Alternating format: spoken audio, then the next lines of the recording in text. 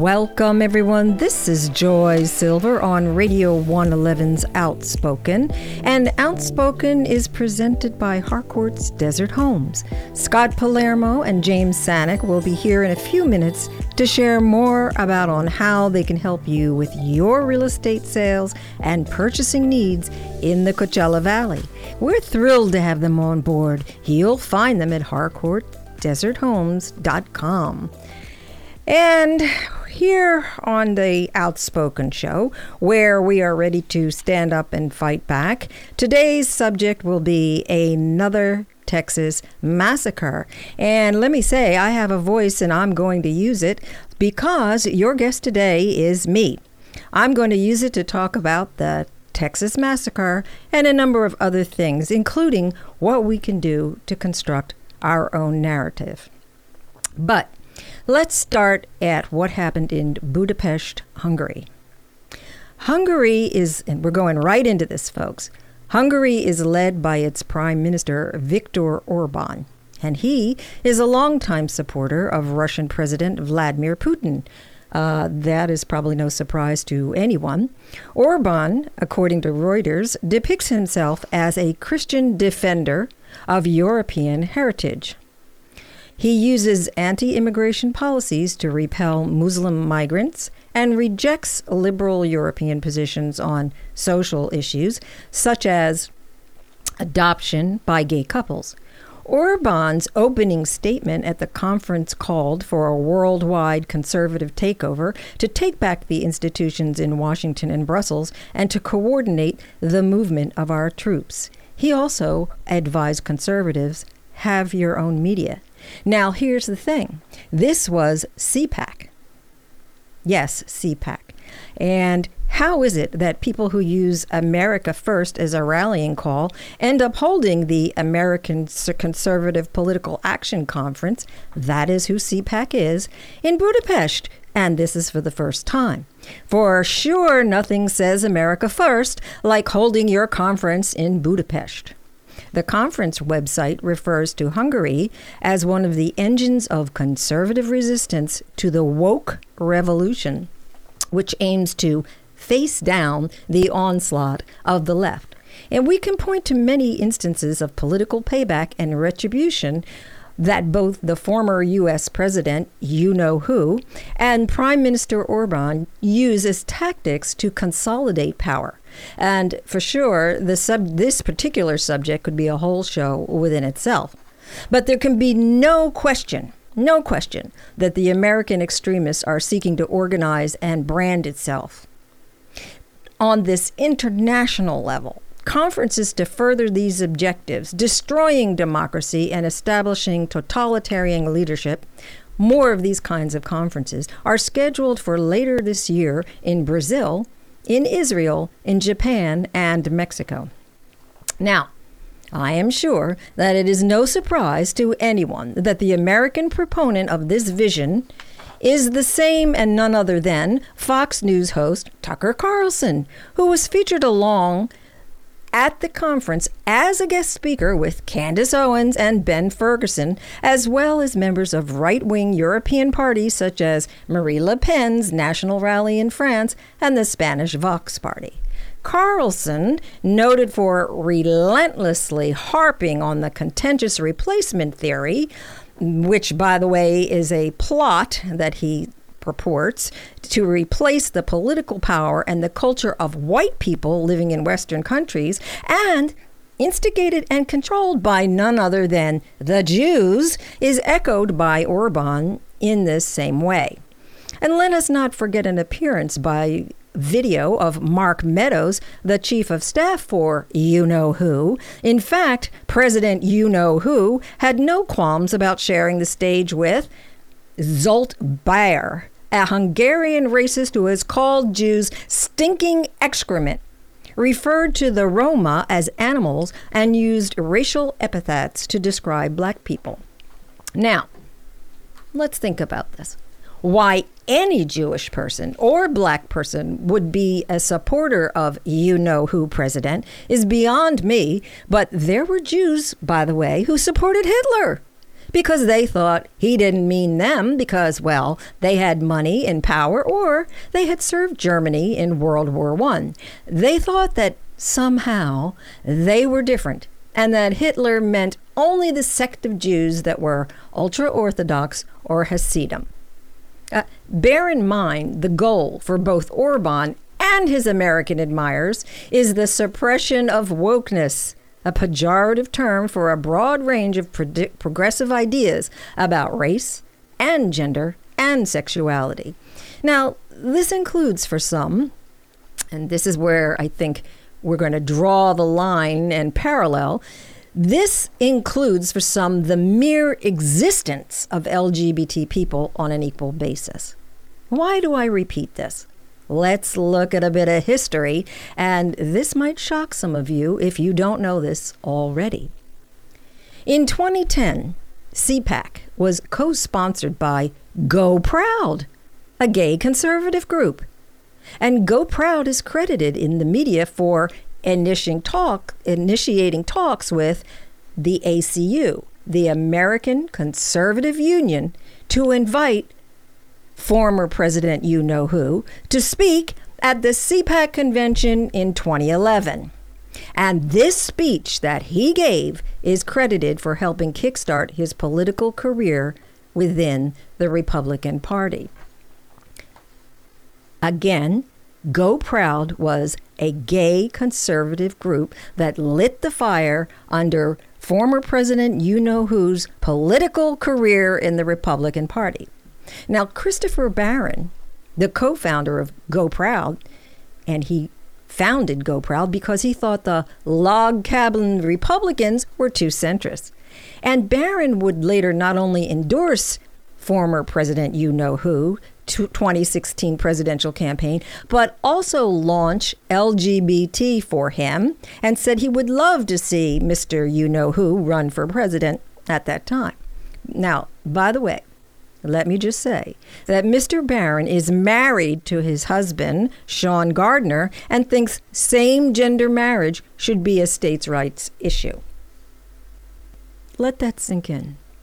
He is married to his husband, and he is okay with his marriage being okay in California, but maybe not okay in Texas.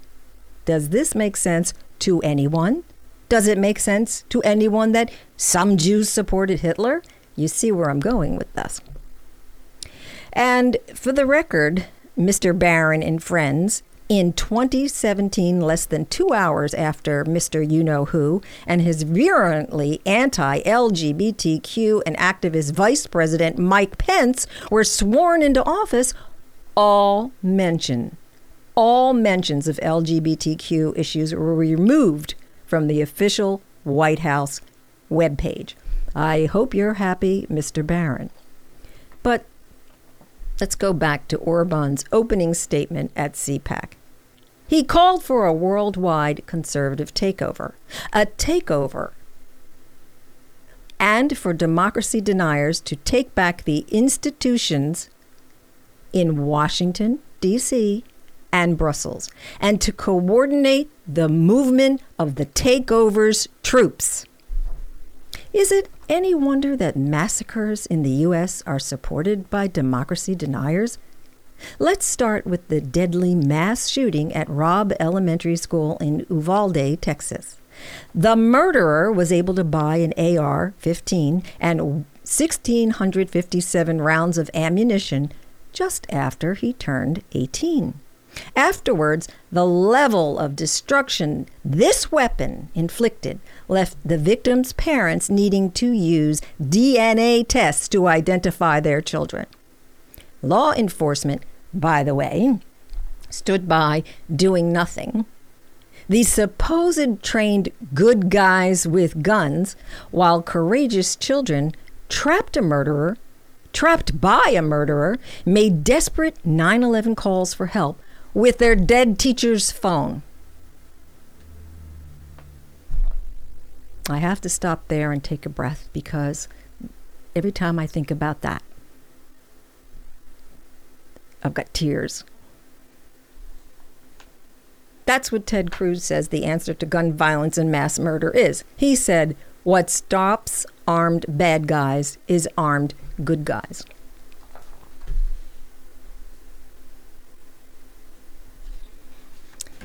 This is historical.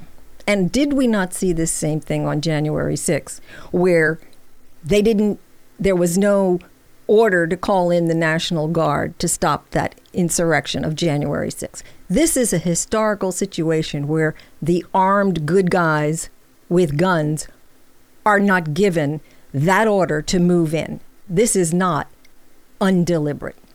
And then we're treated to media images repeatedly and consistently of men in military style or cowboy influenced uniforms, armed to the teeth, who are supposed to be the image of courage and bravery. Well, as one of our frequent guests on this show, Walter Rhine, points out in his latest Medium piece, and I quote, immediately after a mass murder where American children are slaughtered, conservatives try to politicize the tragedy and use it as an opportunity to show how tough they are. We get all these images of men in body armor with weapons at their hips stomping around after the fact. That's what the general public has to watch on a 24/7 news cycle. We never get to see true courage of the children making 9/11 calls. And Walter goes on to say we never get to see the images of brave, liberal, and I say this, who goes into teaching, liberal teachers wearing summer dresses, gathering up students they love as their own, and desperately trying to fend off death with their own flesh. We never see that. The teacher who died, Miss Garcia, a married mother of 4 who taught at Robb Elementary for 23 years, was a sweet, kind, loving teacher who considered her students to be her family, her relatives said. She passed away with children in her arms, trying to protect them. Her nephew, John Martinez, wrote on Twitter, those weren't just her students, they were her kids as well. That courage, that bravery, the liberal courage, we never get to see that on the news cycle, the true images of bravery. Another frequent guest of this program, Jessica Pishko of Posse Comitatus, wrote something called These Colors Don't Run Fast Enough.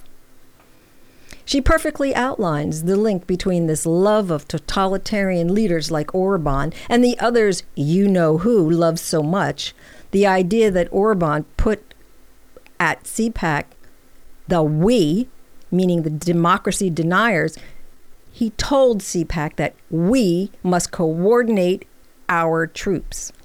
Pishko says, the calls have already come in to increase police presence in school and fortify school buildings so they become fortresses.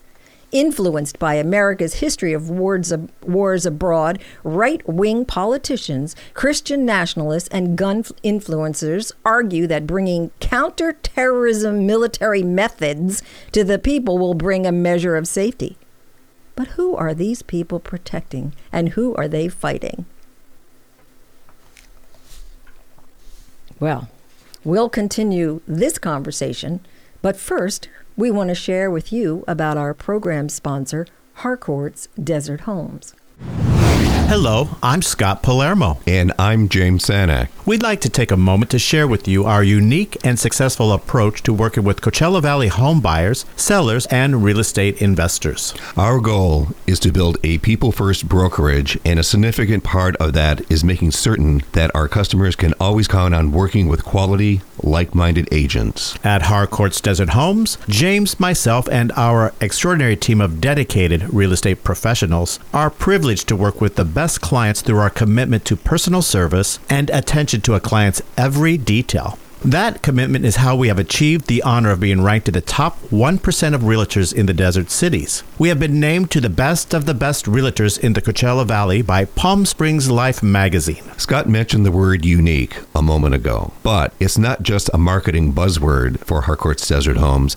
In fact, it's our superpower for helping clients worldwide. Harcourt's International is one of the half dozen most successful real estate companies around the globe with more than $34 billion in annual revenue. And it's the unique selling proposition that led us to affiliate our brokerage with Harcourt's here in the Coachella Valley. That's right, James. Harcourt's Auctions. This platform separates our brand from the rest of the pack. Think of this as a marketing tool similar to Christie's Art Auction in New York City. Just as with other luxury items and fine art, Harcourt's Auction sells luxury real estate to high net worth consumers. For more than 6 years, our brokerage has won more than 100 sales production awards. We'd love to put that achievement to work for you. We specialize in properties in Palm Springs, Rancho Mirage, Palm Desert, Indian Wells, and La Quinta. If we can help you, please reach out to us at 760-864-4100. Again, that's 760-864-4100. Or visit Harcourt's Desert Homes online at harcourtsdeserthomes.com. That's HARCOURTS deserthomes.com. Harcourt's Desert Homes. We're located at 119 North Indian Canyon Drive in downtown Palm Springs. Remember, in real estate, knowledge is power. Another Texas Massacre. This is Joy Silver, and this show is Outspoken right here on Radio 111. We were talking about who are the people protecting and who are they fighting, these counter-terrorist military method users. The answer is depressingly obvious. In the wake of the Buffalo shooting, where an admitted white supremacist went into a grocery store on a weekend afternoon with the intent to kill as many black people as possible, the response from law enforcement was crickets. The Erie County Sheriff, which includes Buffalo, made a requisite comment about evil. But there was no real response from the police, no calls to fortify black neighborhoods, no pictures of officers shaking hands with black residents. That's because law enforcement knows their purpose: to defend the racial hierarchy. Sheriffs are happy to see their own neighborhoods as battlegrounds. Their tactics are of counterinsurgency. The gun industry, the gun lobby, politicians, and the social influencer class all know that firearms are to protect people from the coming race war, so they will double and triple down on guns and more guns because it serves their purpose, cements their popularity, and maintains the social order that creates so much violence. More analysis of how to better police response just plays into the hands of those who want more violence. Meanwhile, the right is arguing for the closure of, ready for this, public schools. It's a bit ironic, given how the same coalition is not willing to pay teachers a living wage, ensure children have homes, or support COVID mitigation measures. But of course, this has been part of their plan all along, a desire to return to segregated communities and white Christian nationalism. And in a way, it's the logical endpoint of their war on the rest of us: hoard resources, bunker up, and send soldiers to protect the order that they always have wanted. And yet, numerous news sources reported that former President you-know-who and Republican Senator Ted Cruz on Friday doubled down on a pro-gun response to gun violence as they addressed the National Rifles Association conference in Houston, 3 days after the mass shooting in Uvalde, Texas.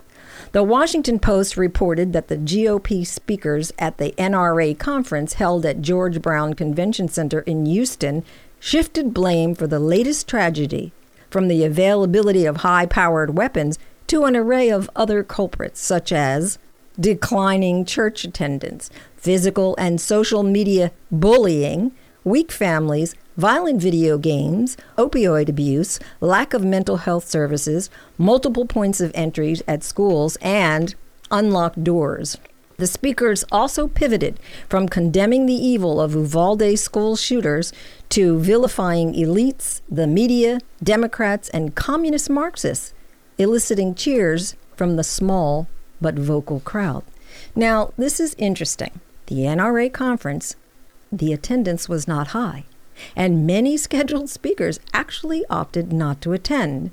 And a video of you-know-who's speech in the main auditorium shows that there wasn't a lot of attendance there. And by the way, he didn't have a lot of attendance as his inauguration in 2017. And I can tell you that because I was in Washington, D.C. the day, and I saw the supposed crowd.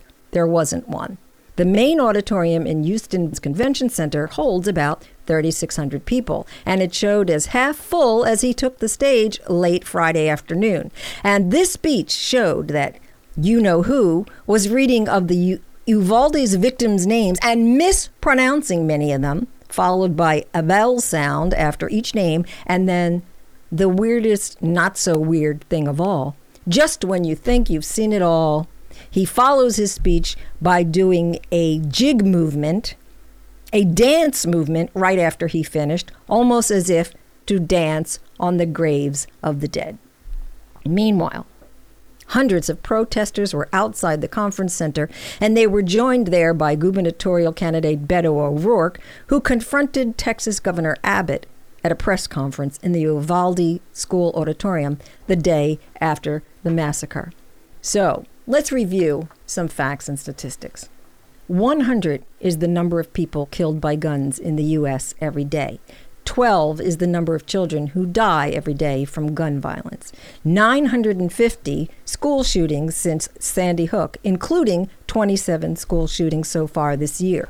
18 to 21 is the number for the peak ages of violent offending with firearms. 8 million are the number of AR-15s and its variations in circulation.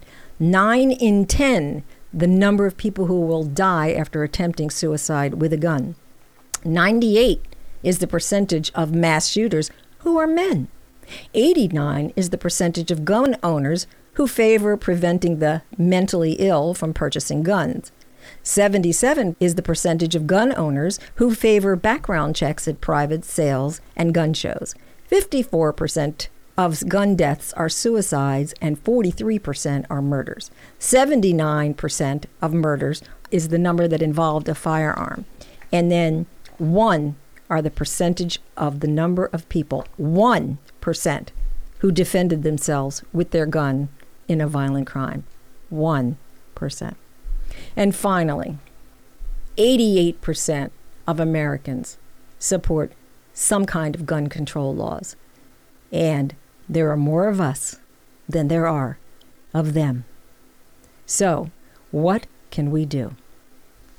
Caitlin Bird, she writes a piece for the publication Dame, and May 27th she wrote something that's called The Left Needs Its Own Megaphone. And from the massacre in Buffalo, New York, to the horrors of school massacre in Uvalde, Texas, we cannot escape the damage an idea can do. That it is the clear and undeniable lesson from the former tragedy in upstate New York, where a white supremacist gunman targeted and killed black people due to his deeply wrong and perverse belief that ethnic minorities are part of a Jewish plot to replace white people. 13 people were shot, 10 died, hundreds are experiencing the despair of sudden loss, and millions are now in mourning and reckoning with the very real and present threat to their own lives, all because of an incessant noise machine designed to serve the needs of the radical right. Surely and steadily, this media apparatus has warped us. We're trapped in policy arguments and social discussions that revolve around conservative concerns, regardless of the actual belief of the proponents or the effect of the decisions. And that is how, after every mass shooting or prominent gun tragedy, we find an almost 90% consensus on gun control. And yet, it is not enough to move a single Republican vote or inspire the tiniest morsel of shame. Everything from the language we use to frame and lens we use to look at the restrictions, we are the product of right-wing efforts to define the boundaries of acceptable discourse and craft an environment where every response feeds into a lose-lose situation for their opponents. So, it is too late to appeal to decency and the shame of hypocrisy or the cold truth of clear and unambiguous logic. The Republican Party has demonstrated there is no bottom to their behavior.